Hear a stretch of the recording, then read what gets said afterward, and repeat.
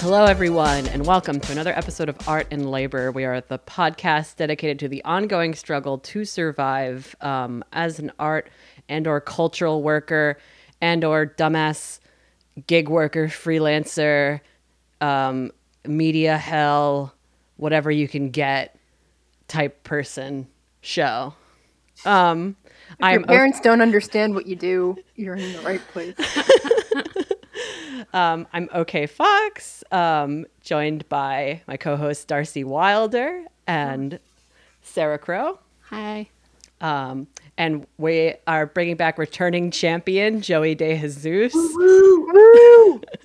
who should just be a regular, who should just be able to roll in. My neighbor, my friend, should just be able to roll into my house and come through. Kramer. I'm like the more politically correct. Yeah, you're New York politics correspondent. Black Kramer, Latino diaspora Kramer. Black diaspora Kramer. After that Gossip Girl reboot, we're gonna go back and do a Seinfeld for the new age. That's so funny. But Joey cannot be here because of a possible exposure to the Delta variant. New normal. Yet again, normal. Delta has canceled plans. Yeah. Delta canceled my flight. Damn. Is that like a like viral joke yet? Delta canceled my flight, and then Delta is mad. You know how like countries are understandably mad that variants were named after them. Is it now going to be like brands or like people named ISIS or stuff? But what happens after we like get past like Zeta? Well, that's what's happening with the generations too, because it's like X and then Zoomers, and what the bookmark they have for the one after Zoomers is Generation Alpha, because they're the first ones who were born like exclusively in the digital era, and it's like you've been saying that about every single generation. Like they're the first ones to be born in the digital era. It's Chihuahua. Oh my God. I think technically you're supposed to loop to Alpha Prime, which is like Alpha with a little 1 above it, and then you do an entire, I don't know, reaching real deep into the pre-calculus that I failed.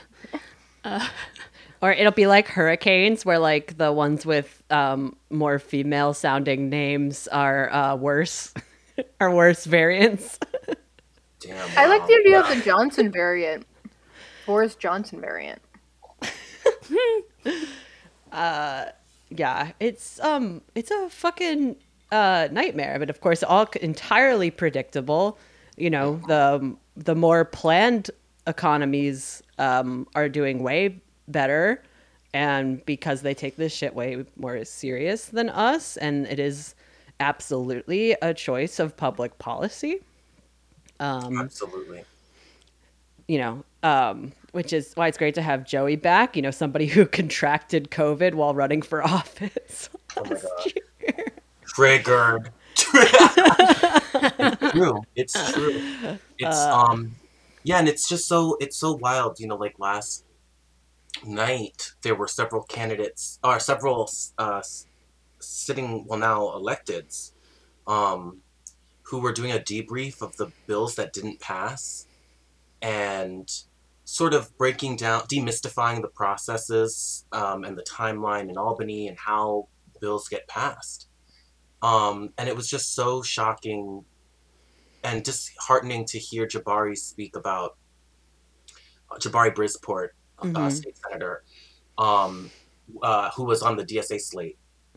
It was so disheartening to hear him speak about how, you know, there are more co-sponsors for the New York Health Act, which is a piece of legislation that would extend Medicare for all across New York State. There are more legislators co-sponsoring the bill than needed to pass the bill across both bodies of the House, both houses. So it's just really, really like, it's just awful. Really? What? Like, what? Sorry. Why don't... Okay, maybe you can clear this up. What is it? What will it take for the Congress to have a supermajority to override the Cuomo veto. For Congress. Or not Congress, whatever, the Assembly. For the state Assembly and the state Senate. Yeah. Oh my God. We already have it. We have. So what's the fucking hold up? Wait. That's what we won. We won that. We have that. We have a supermajority already. This is designed to make me insane. My rage against Andrew Cuomo has somehow increased so much in the past minute.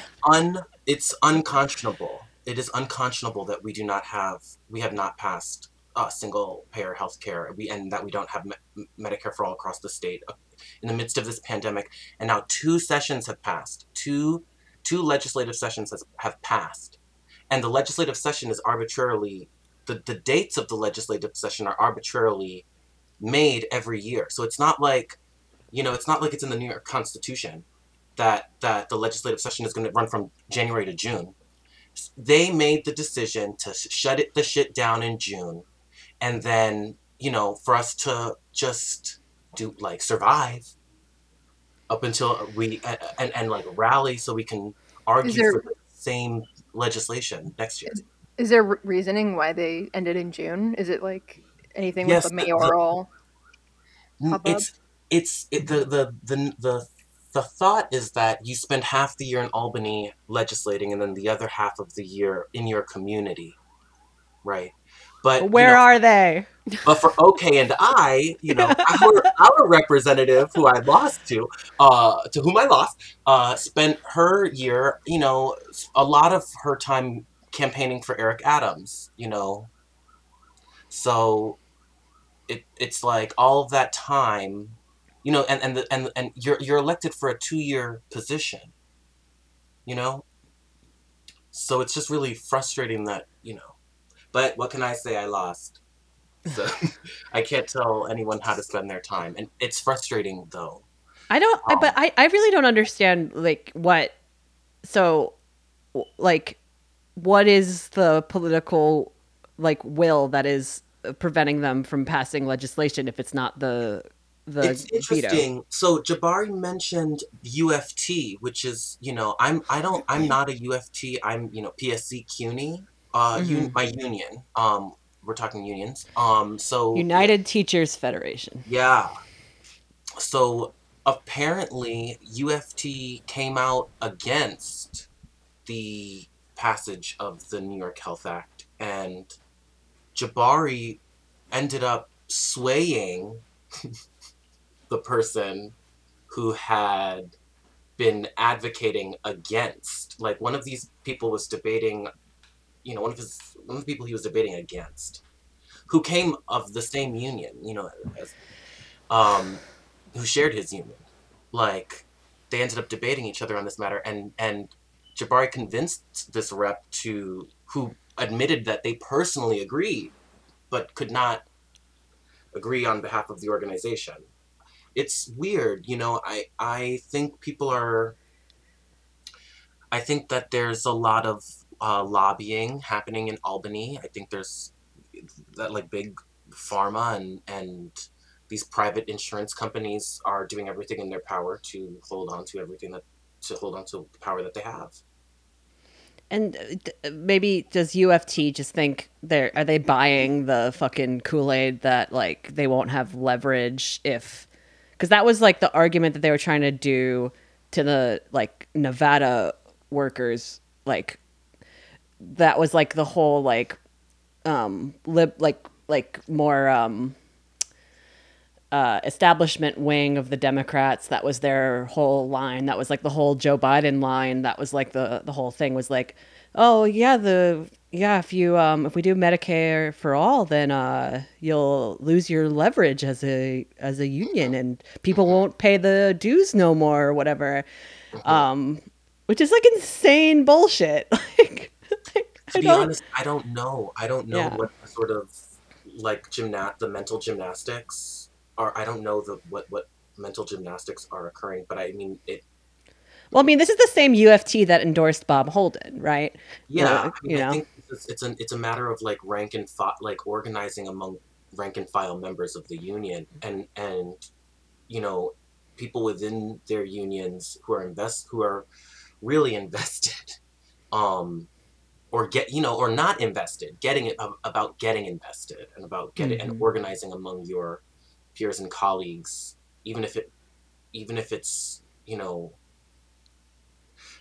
rank and file strategies have been very important in the fights for the 7K per class in CUNY, and other issues, CUNY issues. So I just think that that's a model, or that's what I think is the solution. Unfortunately, it's like nobody's going to come out in here and fix it. Like, we have to fix these things ourselves within. We have to work within the community. We have to fix the communities that we're working in. So I think, Yeah.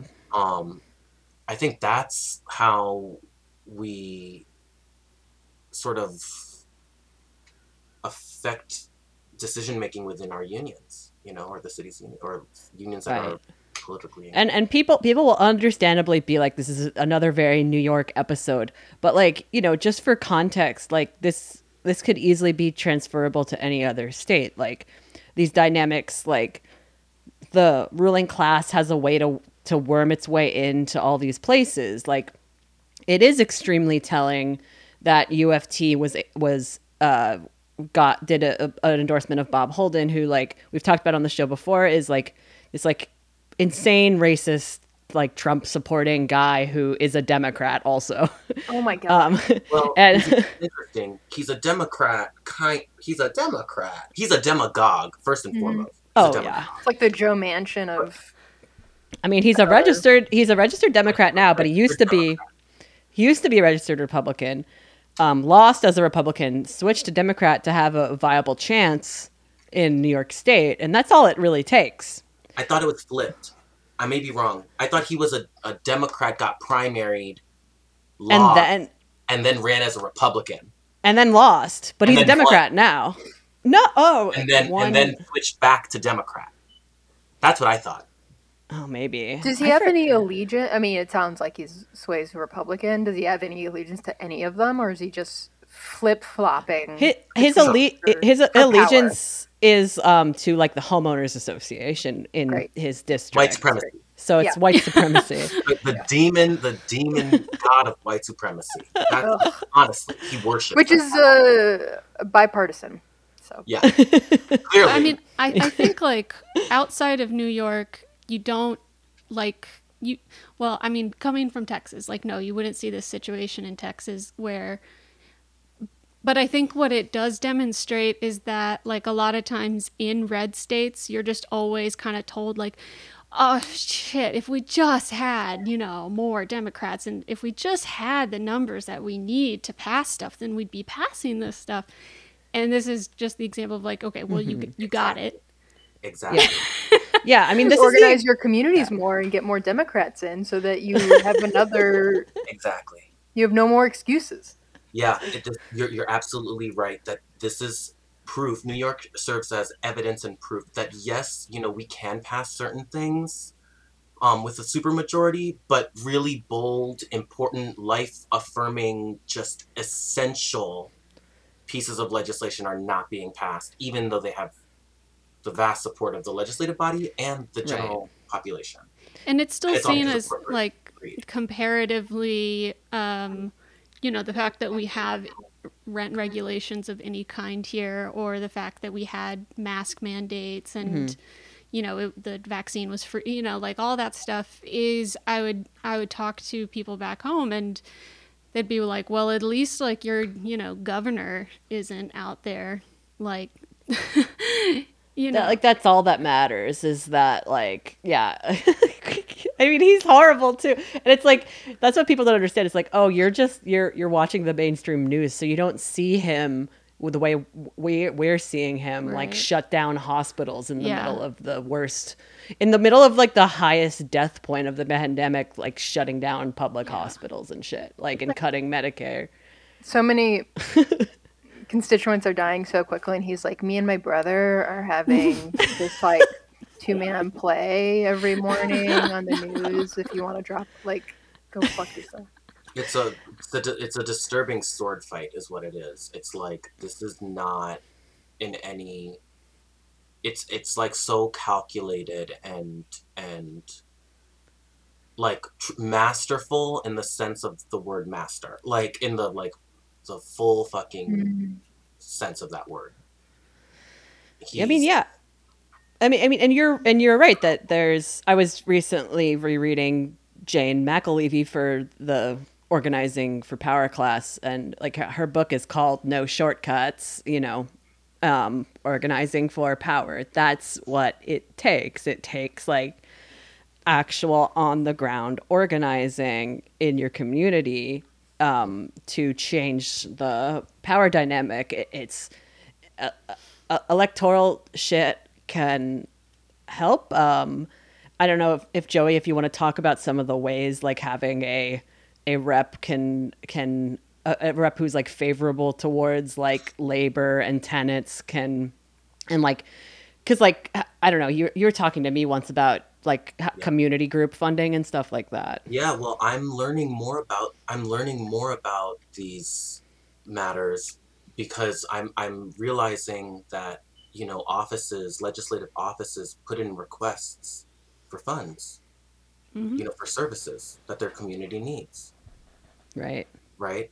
And so, for me, as I can very readily think up the language for, a request for funds because, tenant unions are essential and important, Right. and especially in the mutual aid network needs to, we need that.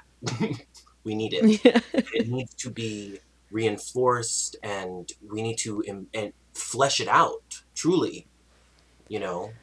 Yeah, and for it to be sustainable, For it's it to be like sustainable, yes, it needs to. yeah. There need to be. We need to make sure that people are getting paid for their labor.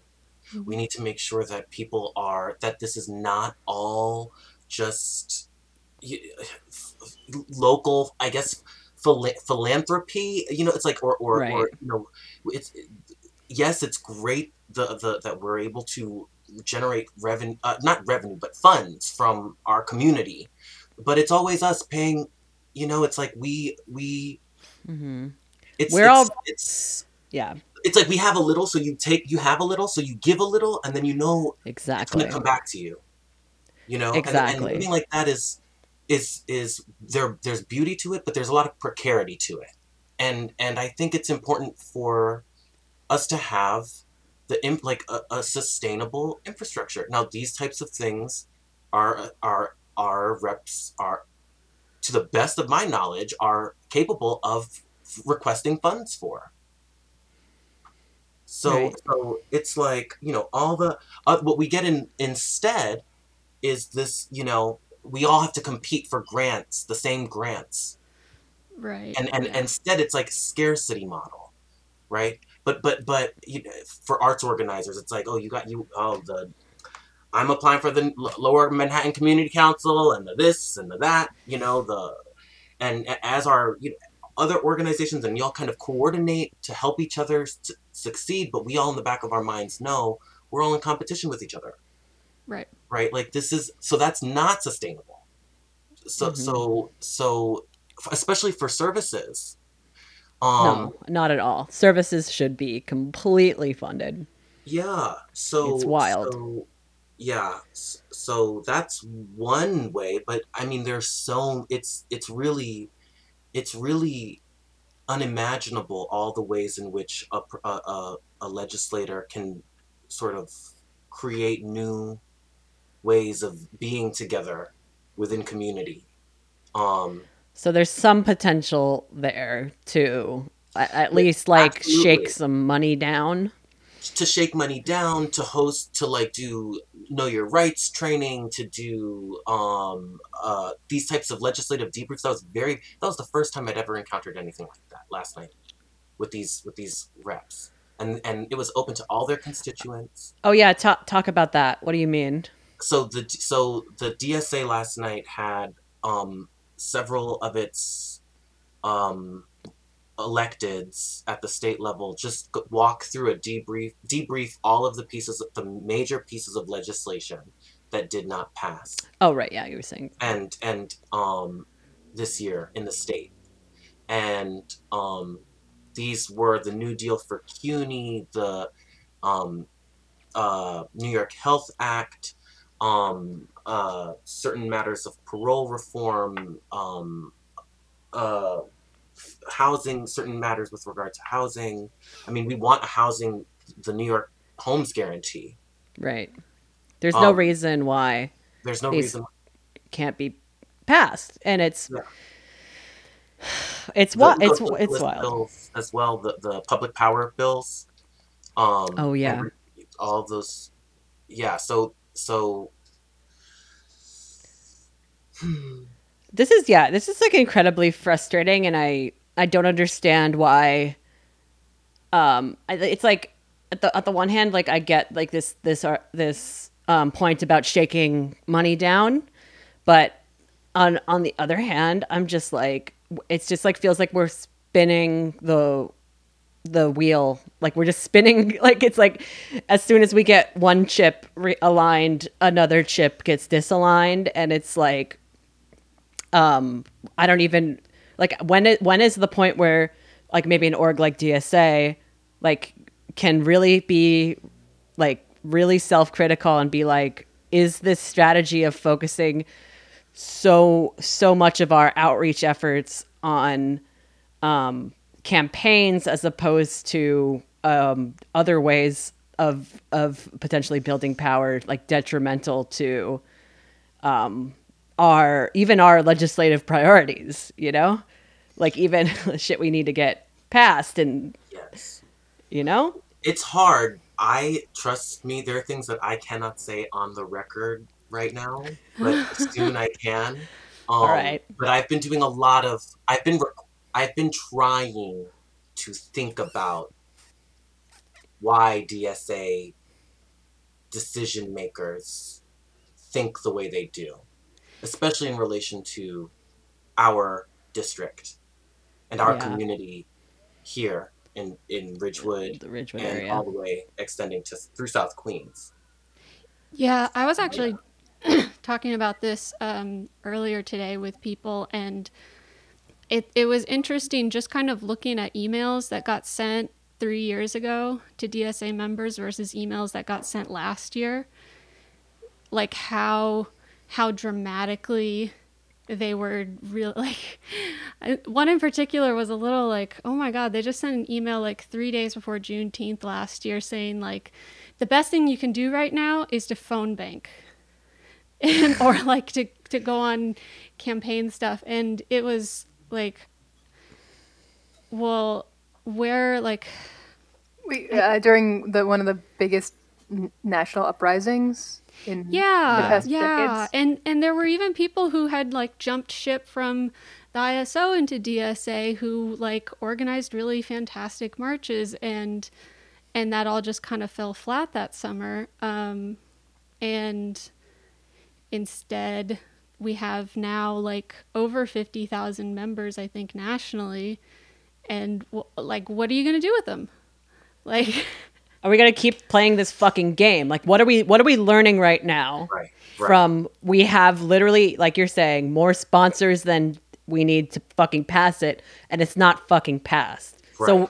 So what's the fucking plan? That's like, I guess, what I would ask if I was at one of these meetings. That's it. Like, I think those are like exactly the questions, and that's a great way of thinking about it too. Like mobilization, like what are our mobilization tactics, and short-term actions and long-term action, like immediate actions, and sort of like thinking about the staging of actions and the naming of particular goals.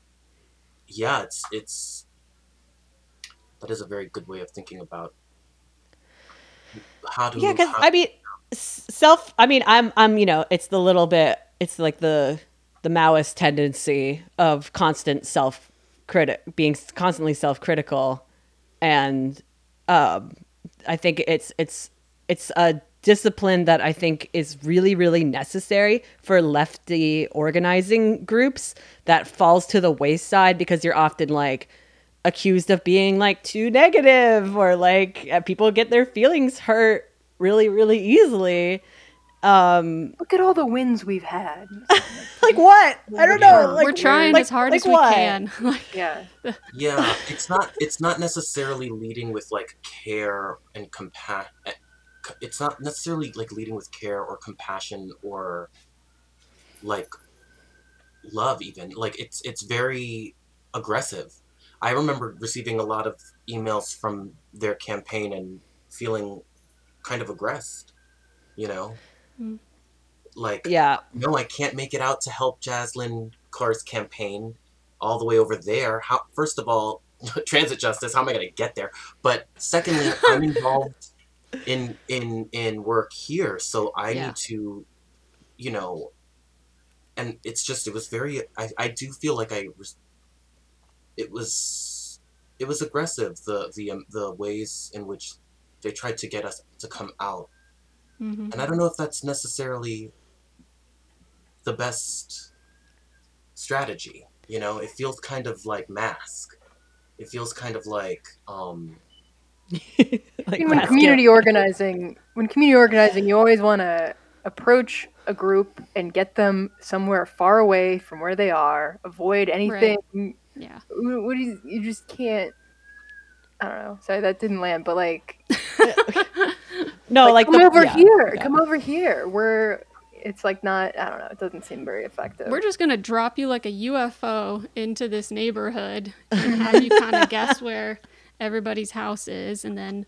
Oh my god! Yeah, have you ask a stranger, hey, where's the closest place I can eat? Like the things that I loved about campaigning were, you know, literally buying everyone rounds at the bar, which we were using as our launch area. Yeah. Like we would station at the bar, either Queen's Brewery or like Holo or any of these bars in this area, and then or on the other side of the district, and then, you know, every volunteer, it was like food and drinks, and as a way of just sort of celebrating what we were doing. I don't know, it's also jaded because, you know, I've heard from they have you know, DSA has different working groups, so, you know, if you're, depending on your passions, you are involved in different working groups, and the electoral working group is an interesting body. Right. And it just seems to have a lot of sway in overall strategy, I guess, is my main point, is like why, and like how do they justify that, and like show me the actual wins. Like I guess there's like an argument to be made that like without like these reforms that we won, maybe the pandemic would have been way worse, or like maybe, I don't know, like like maybe more people would be facing eviction or whatever it is. Well, but like the oh fuck, what was I gonna say? Yeah, like I don't know. You know what I mean? Like it's just like we, like all of the shit that we did up until the pandemic happened, like I don't know. It's like did it really affect like that much? And if things haven't changed that meaningfully, like yes, we have some good like temporary emergency relief things, but we don't even have really that, because the ERAP is a fucking nightmare. The emergency rental assistance isn't fucking working at all.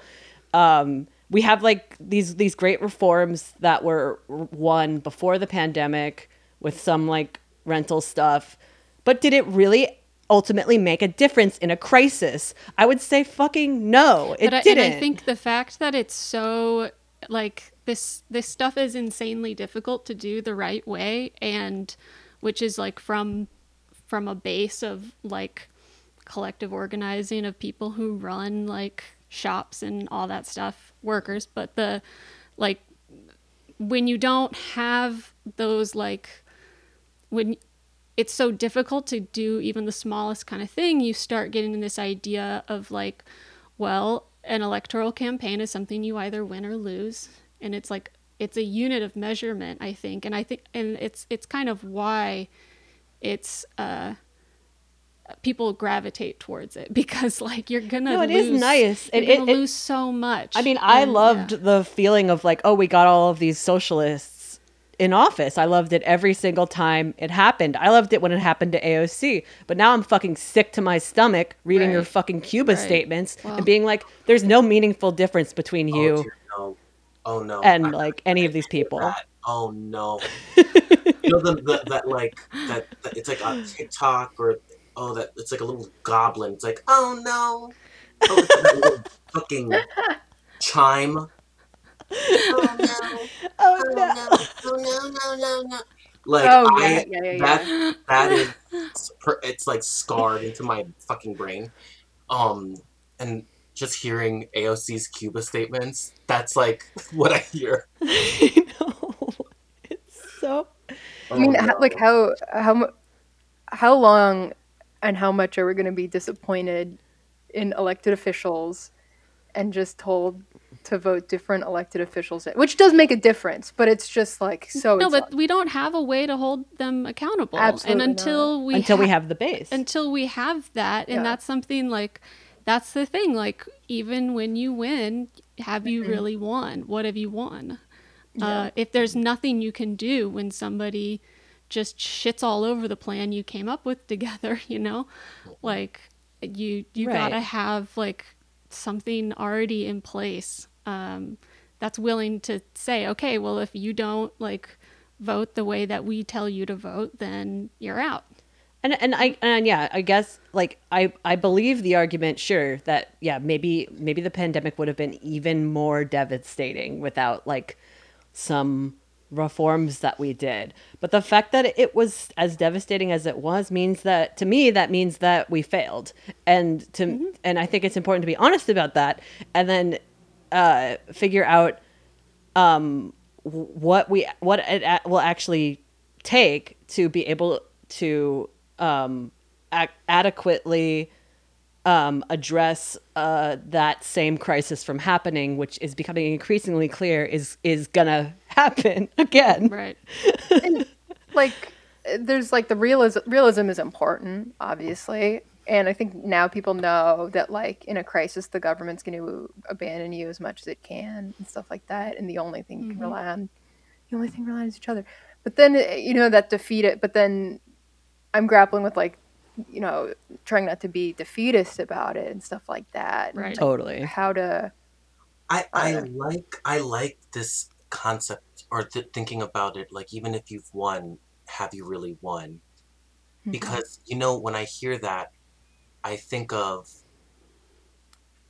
poetry and poetry awards and winning poetry awards. Have you won?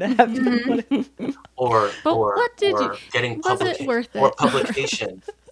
Well, or publication, right? This matter of acceptance, right?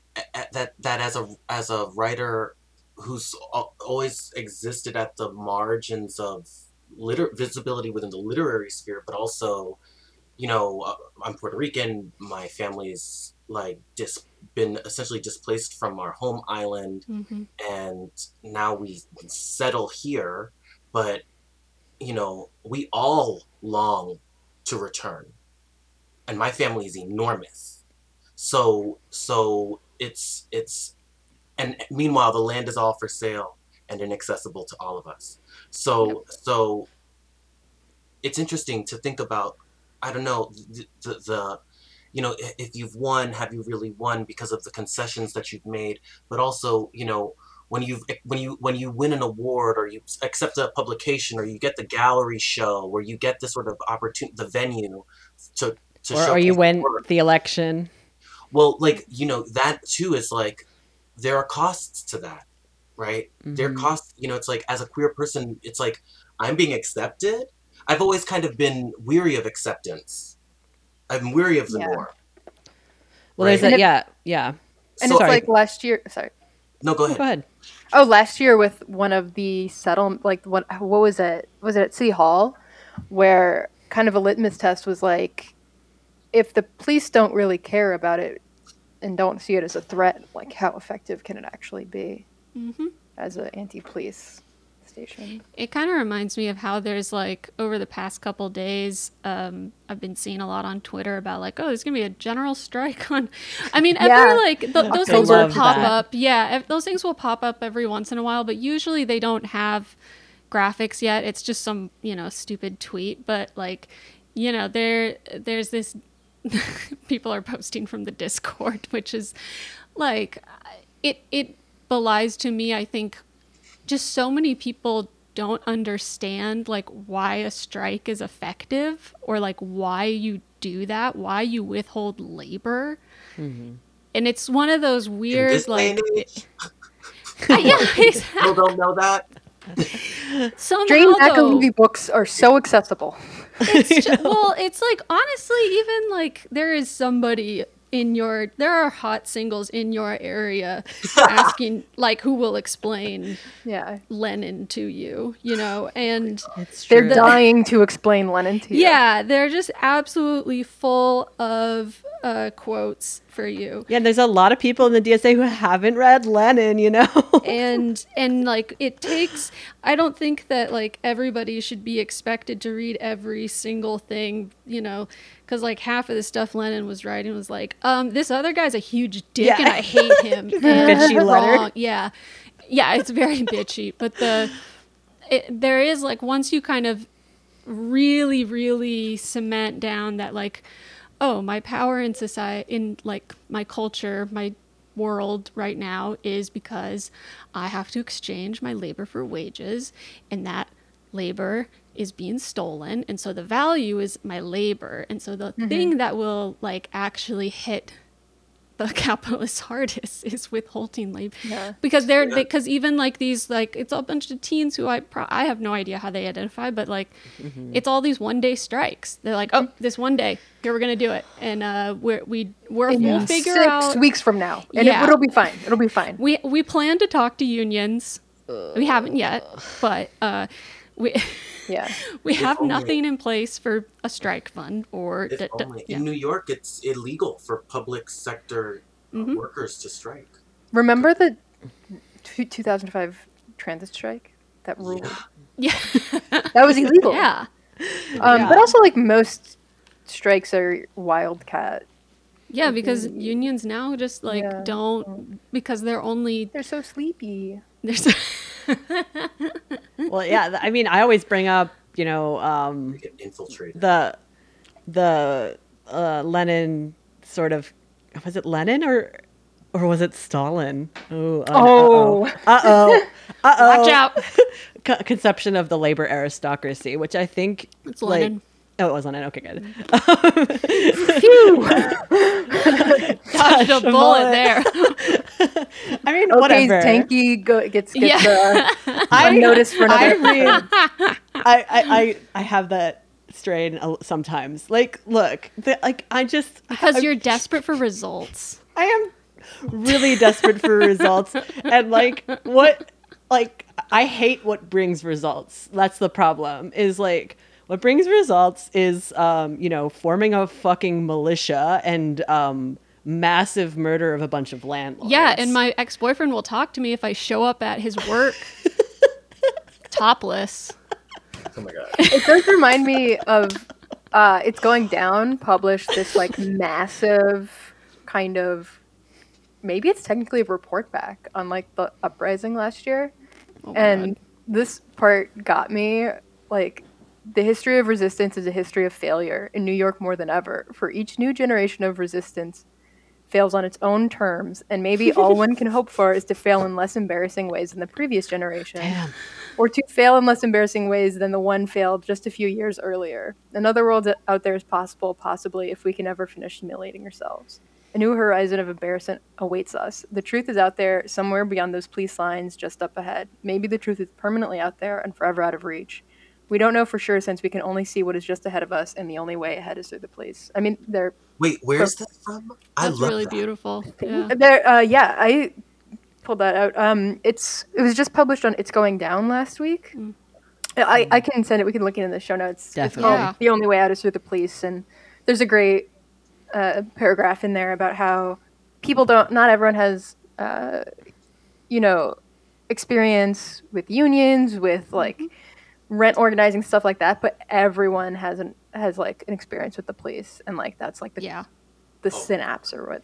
Anyway, yeah, I loved that. I haven't finished reading it because it's very long, but Cool, thank you. That's awesome. I love that. I'm like, I feel a little bit read down, but also right, it resonates. It's Well, like getting punched in the face, but then like no, yeah, like that sentiment, I think, like when you are even just witness to enough of this stuff where,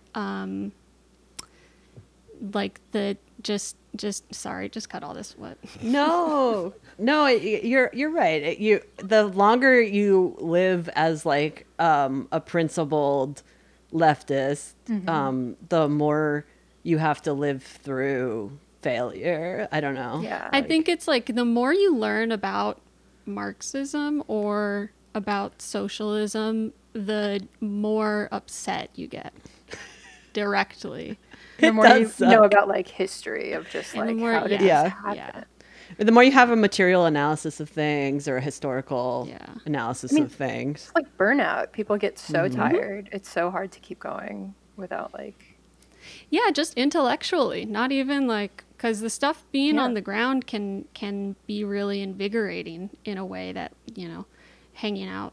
And I really feel for like the people who are doing the kind of like philanthropic like or service work, paid or not, like or mutual aid work where it's sometimes not clear if it's like service work or organizing work or it's both or it's whatever.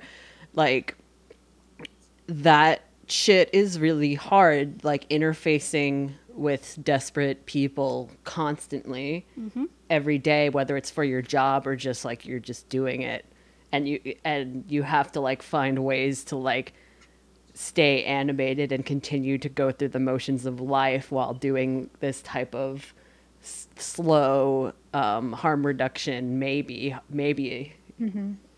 it's reducing harm, hopefully. And there are no shortcuts. But it's also that like you can like throw yourself down a dead end very easily, and so it's that like, I mean, yeah, and just again for my own political tendency, I see it as like everything needs to be coming from like this head of the stream, and there's if you don't know the purpose of what you're doing in a larger political like ideology or just plan, then that is also something that can be very animating or motivating when you're actually like, okay, so like, yeah, check it off on the checklist, next task, or like, yeah. I mean, and for me, I am like animated and motivated by criticism. And I think that like comes with going to art school. I honestly do, which is like really strange. Like, so I'm always trying to remember that like other people didn't spend 4 years being told that shit wasn't good enough and that you need to improve and find ways to learn and understand history and understand why your method isn't necessarily in line with like, you know, the historical form that we care about, or like, you know, like instead of being coddled by. Well, yeah, I mean, just 4 years of being told what a fucking moron you are, and like that. It's not like just, oh, you're a moron, you don't know this information. It's like, no, you fundamentally have no idea what you're talking about, and how dare you waste my time speaking to you. I mean, my God. But it's, you know, I have a very rosy view of criticism because I had like a good criticism professor, but like most people, I think like most people, it's good for you. Like who go to art school, it is like abusive and horrible. And like, there's definitely like some aspect to that, even if I had one good professor, but it gets you in shape. Yeah. It does remind me that talk we had of like what is winning, of not to like fangirl about Jane McAlevey, but like truly, how can I not? But where she has talked about like how one of like the more important than winning the contract, I believe she said this, is winning the union vote. And like when you're Yes. reading votes and people start crying and they haven't cried in forever and stuff like that, because that's the unity, the show of support. You get the structure and stuff like that, which I was always endeared by. But now I'm like, is that? Oh no. Is that like a sign that like how far behind we are? Yeah, well, we Yeah. are. It is, but also it is true. It's like everything is in service of unifying the working Yeah, class, that's true. IMO, Yeah. and it's that IMO. No, you have to be strong in your Oh, indoctrination. Yeah. You have to be like, yes, LMFAO. that's what it has to be. But yeah, I guess our goal is unifying, and like Yeah. the big step is like having a union with which to organize further. Yeah, More than like an organizing in the union, individual yeah. Mhm. like wage increase and stuff like that. Yep, it's that you need to get everybody on because you can lose a vote with your union, but have actually built Yeah. a unified, like, at least caucus of something, or like have won people over onto socialism. And that's what the elections are for. That's what votes for this, for, I don't know, the PRO Act is for, because like the PRO Act, come on, but it's all because like you have to get into the mode of running yourselves as well. Like it's all preparation for this thing that, you know, is not going to happen for probably a very long time, but like you need to be ready for it. You need to like learn how to make decisions collectively, how to like hold people in your community accountable. And you do that in some ways way before that is like legally how things get run, or well, Yeah, well, before the dictatorship of the proletariat Yeah. overtakes yeah. existing Or bureaucracies. takes on or- the different states. Yeah. I mean, I wanted to touch on too, like the mayoral race before we completely Right, yes. get off Yeah. of. A cool 50 minutes into the interview.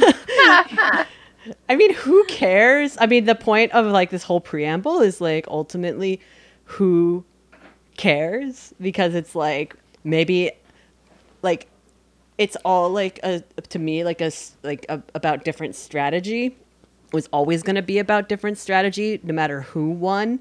No matter who won, we lose. And Right. so it's like It's a pretty bad lose, though. Eric yeah. Adams is like Yeah. possibly the But worst. the silver is. lining, the silver lining that I think, and maybe correct me if you guys think this is completely off base, but like I think it could show people a really stark like this is why you know, like black cops can't reform cops to a very wide, like similar to Lori Lightfoot in Chicago. Right. Yeah. Was very illuminating for a lot of Chicago organizers, I feel like. Yeah, I forecast a lot of forthcoming propaganda likening the two. Yeah. Yeah. In the suit. Oh lordy. Yeah. Eric Adams is it well Jennifer Rajkumar keeps winning because you know she was do you remember in Kill Bill um uh the one with, oh my god, that crazy 88, what's her name? Lucy Liu. Go. Oh Lucy yeah. Liu. Remember how Lucy Liu had that like note-taking side meanie? No. I've never Yeah. seen that movie, but I An understand. assistant? But I'm following. Oh my god. It was like a side, you know, a hench person. Yeah, Yeah. French person. The only civil rights attorney I know who's pro stop and frisk. That Jennifer. Oh God, yeah. So she campaigned with him. Yeah. Throughout the course of his entire campaign. So I sort of anticipated that he was going to pull ahead. Because the House always wins. Right? Well, I mean, she's the establishment plant, and so is he. Well, they've got this new clique forming, of wicked, black and brown capitalists For who sure. are pro-settler colonial, who are taking money from Raytheon and prison builders and luxury real estate slumlords, all of that, right? They're already taking. They've got those relationships. They're already shminny. Well, So it's much again money. like that you saw it in the 60s too, where like people got kind of funneled into identity politics because like and not Combahee River Collective identity politics, but like if the left does not activate people, then they will go towards the people who are activating them, and that can be, and a lot of time, and with race in the United States, how it relates to the two parties, like not like, obviously it's not a monolith, but because like pretty much the whole political range of a lot of black people or Latino people, although that's a little more like it gets all condensed into the Democratic Party because there's and so you don't have, there's like huge sections of like I know tons and tons of Latinos who were supporting the Iraq War, and like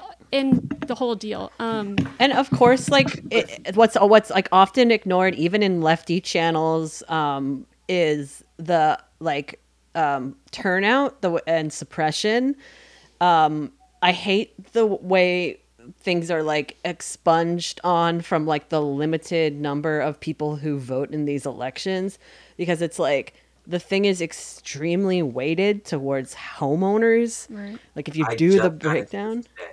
I just got good. into this today with the Board of Elections. Oh my God. Do tell. On the phone. We have to get to them because of their big fuck up. We haven't had you on. God.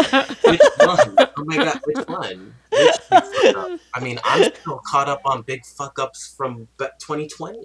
2021. I'm like, big fuck ups from 2016 where they purged all those people in Brooklyn. Yeah. Today's issue is the matter of early voting locations in our district, because there are 0. What? In That's all of fucked up. Assembly District It's 38, despicable. there is not a one early voting location. Nowhere.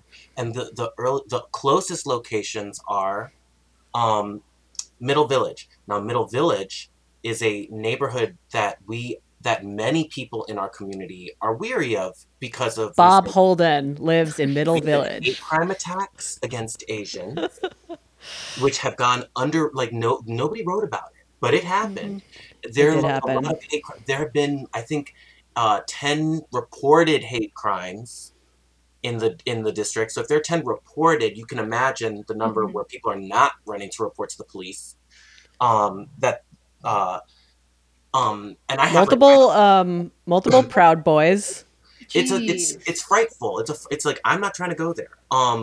But that's my early voting location, and it's well outside the confines of 8038, and then or the boundaries of 8038. The other locations are Kew Gardens, which is a long subway ride away, or the casino, which is best accessed by car in South Roseland Park. And the one in Middle Village is also best accessed by car. So none of these, and of course the district is majority like Latino, and then a huge South Asian, Indo-Caribbean population, and then you have white home-owning, car-owning power voters as well. So yeah, it's really, I mean, we have a 41,000 registered Democrats in the district, and only 7 or 8,000 turned out in our last election, and that was 4 times Wow. It was the largest election the district had ever seen.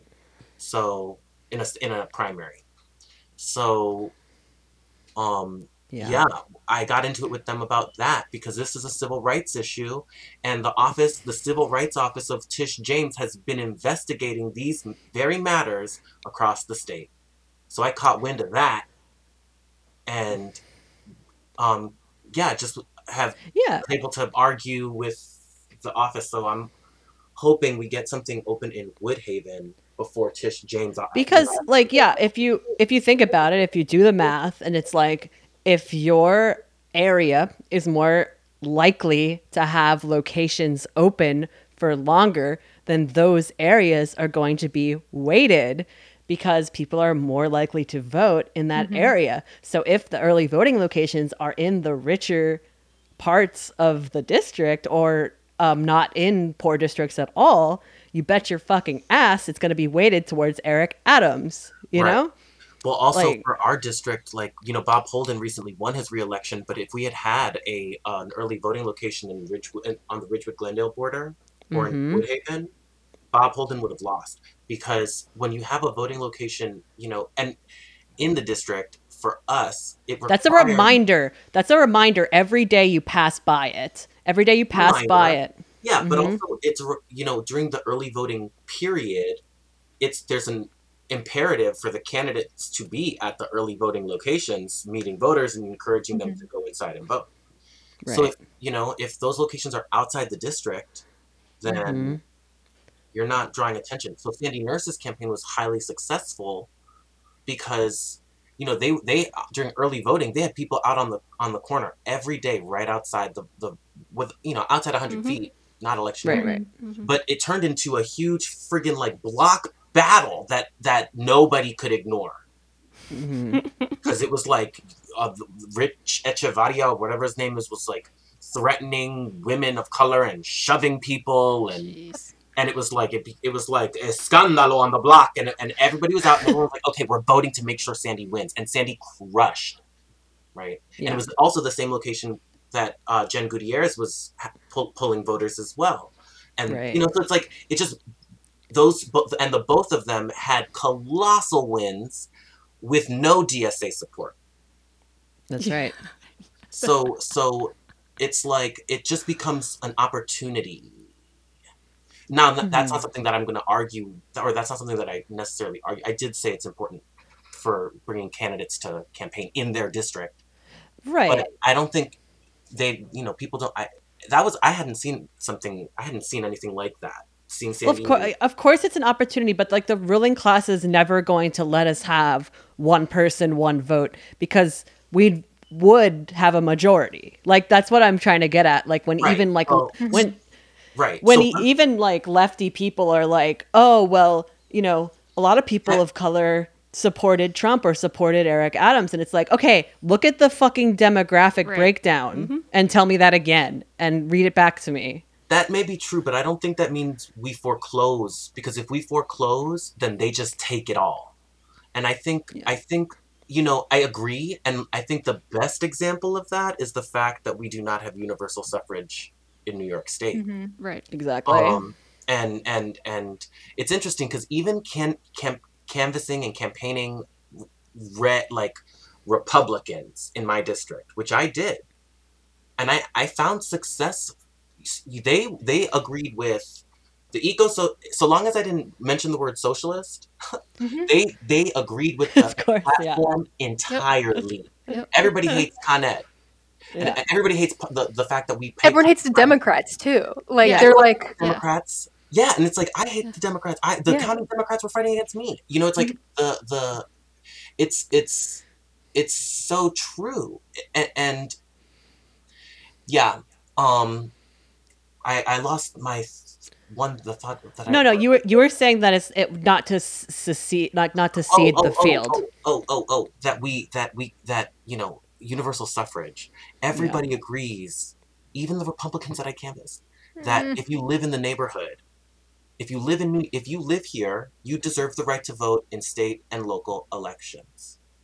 And to hear that from people who I would have presumed was very kind of humbling, especially in Glendale and parts of Ozone Park. Mm-hmm. Um, and it made me realize, like, yes, I don't think we can foreclose. I think we have to think more widely. Like, how do we fight to guarantee universal suffrage in New York State? Yeah. And Right. what does that, because that's a non-budgetary So issue. this is like to synthesize kind of these positions that we're talking about with electoral politics.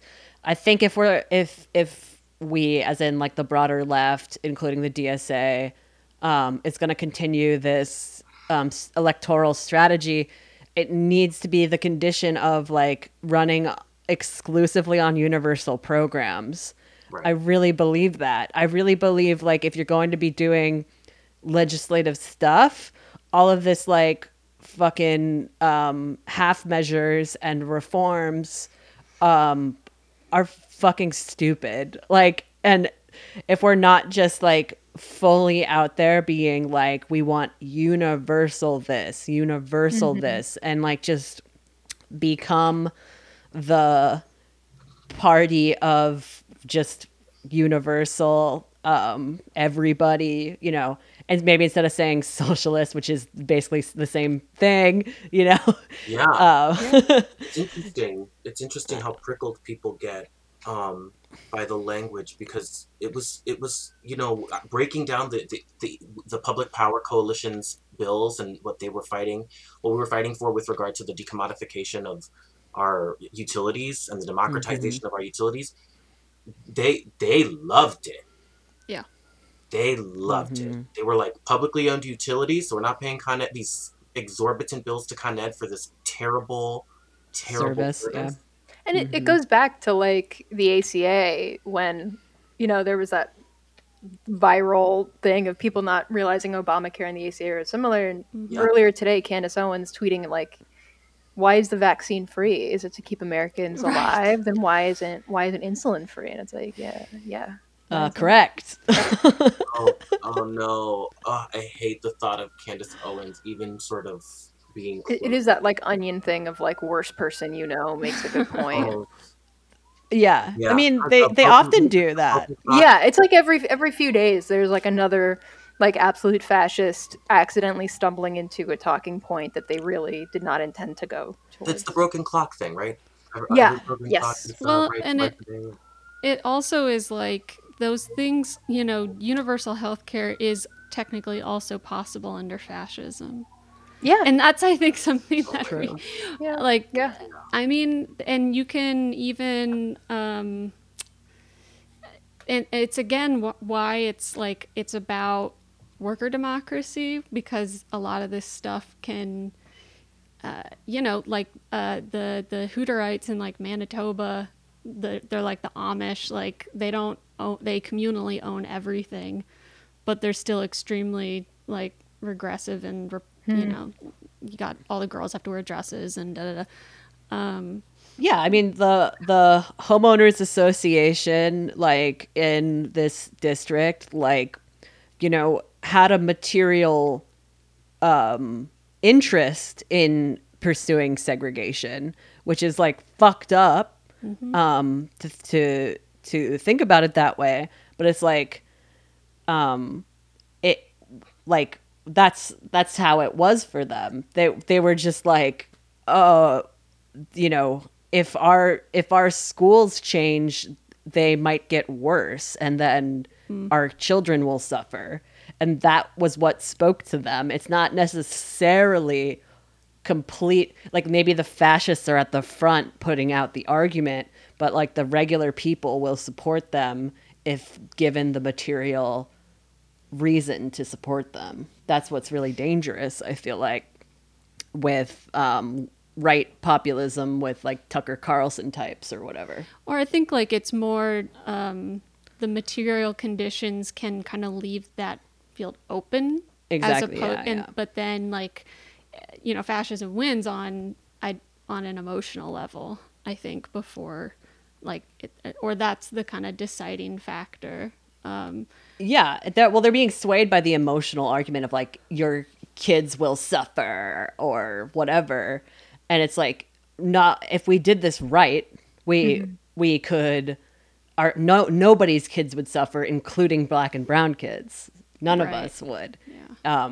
And we have the complete power to do that correctly. It's just like you're being swayed by an ideology that says like, oh, we could actually only take care of our immediate. And it's like the same thing on a national scale when like right populists talk about like borders and stuff like that, where they're like, yeah, we could have like, Nordic model or something, but then we have to have really strict borders. And it's like, no, actually, we could just like Not have borders. we could just like be internationalist about Yeah, it and exactly. try to Because that's also that's the real difference, because you can offer Medicare for all, but you still have to then you are left with no choice really but to just have a multi-generational wars in the Middle East. But yeah. Well, I guess like at the end here, Joey, do you have any cool upcoming projects? I know you're also involved in like you've been to some actions with this like art worker like protest group that seems really cool. Well, that day was very dramatic because it was storming. So I was like, I did a reading slash speech. I don't know. It was I'd been asked to participate in an action calling on the state to prioritize artists, arts workers, and community-based organizations in the dispersal of funds for the for artists across the state. These emergency funds. And I can't remember the acronym. I'm like I can't remember the name of the like fund off the top of my head, but it was for artists. But the issue with these funds were that they were obviously going to private interests first, and they were taking this. The governor and the state had taken this sort of like trickle down approach to paying off artists, which is essentially just subsidizing laundering, because that's what like these big for-profit arts, that like a piece of art, what is that, these multi-million-dollar things, it's like, it's laundering. Well, to me, it was like giving the PPP loans, right? It was like, and they were going to like multinational corporations and shit that do not need it. Exactly. So it's an equivalent. Think it's like it's the arts equivalent, and so that's why we were out there, and it was rainy and but very exciting. It was very, very. It was similar to the music worker ones too, where they were like very similarly advocating like the same thing was happening in that sphere, of course. And I mean, we did get. I mean, I think I mentioned it on the show once. There is these like artist corps grants that like seem pretty easy to apply to. So I encourage people to apply to them. Have you ever tried, Joey?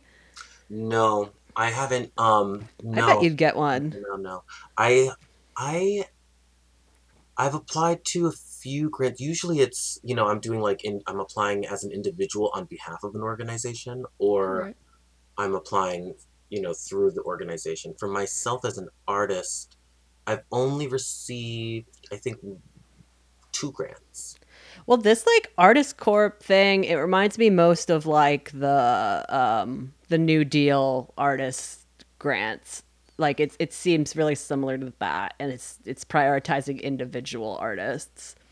I don't know. It's it's interesting. Of course, it's branded like corpse, like we're an army or some shit, like we're the propagandist army for the state.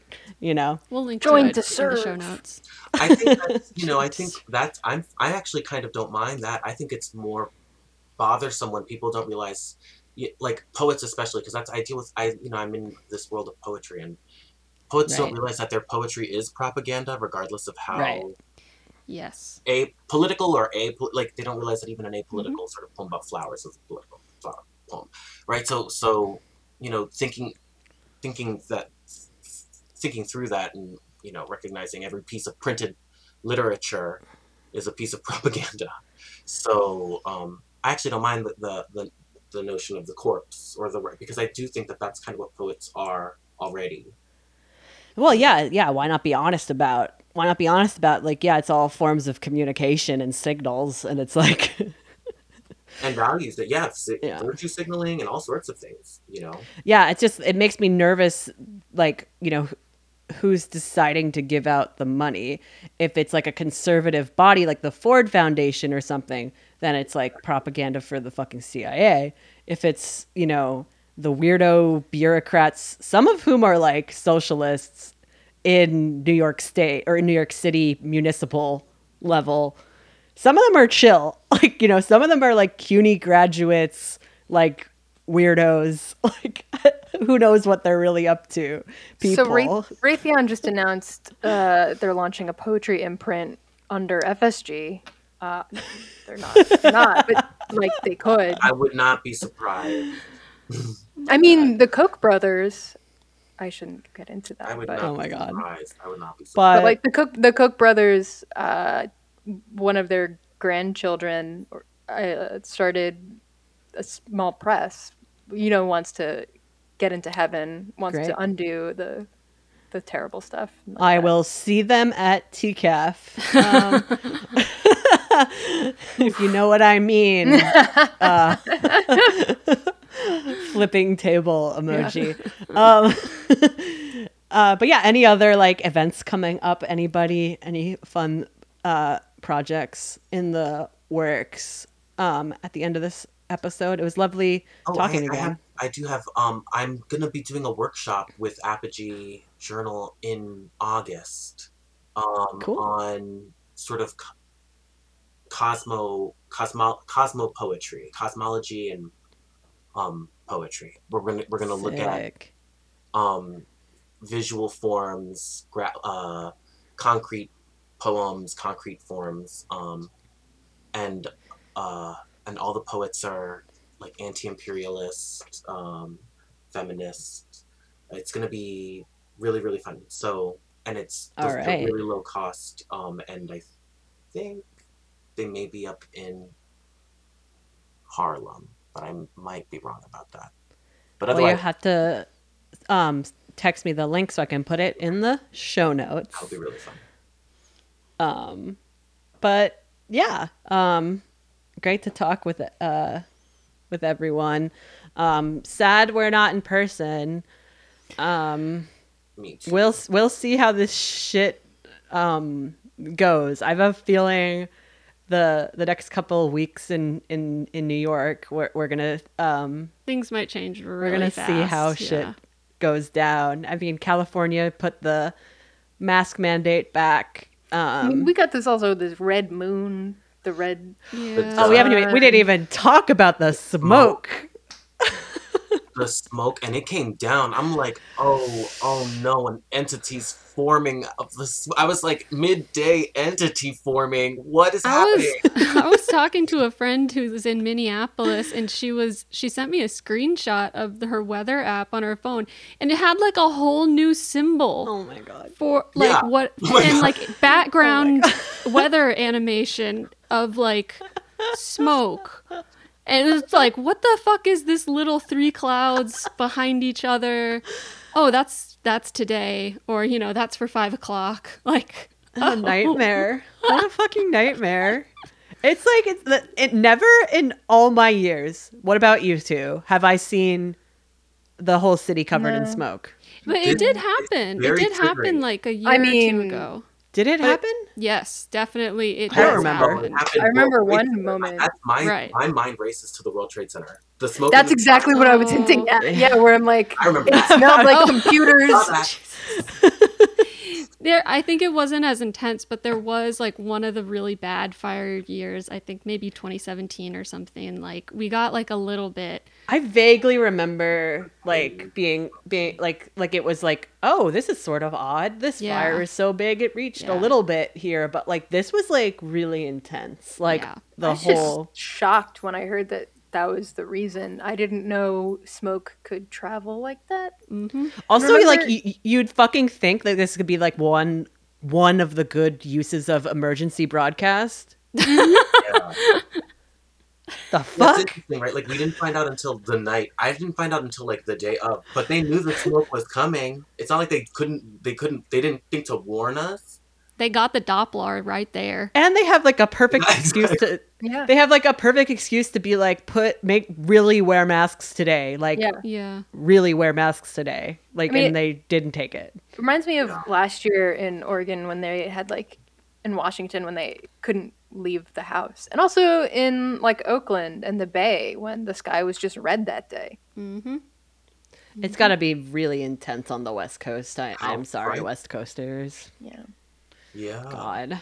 Maybe if you voted more people into office to do. You know, it's just not blue enough. Yeah. It's because you you know? used straws, but You it's didn't also vote because hard you. enough. Yeah. Sorry. So depressing. It's so depressing. It's really interesting. What can you fucking do? Yeah, y'all? if we have any West Coast listeners, just, for real, solidarity. Yeah. Love to everybody. I'm gonna stop the recording, but let's have fun out there regardless. Yeah. Let's have fun. Lots of fun. Let's have fun. Let's have fun. Let's have fun. Lots of fun.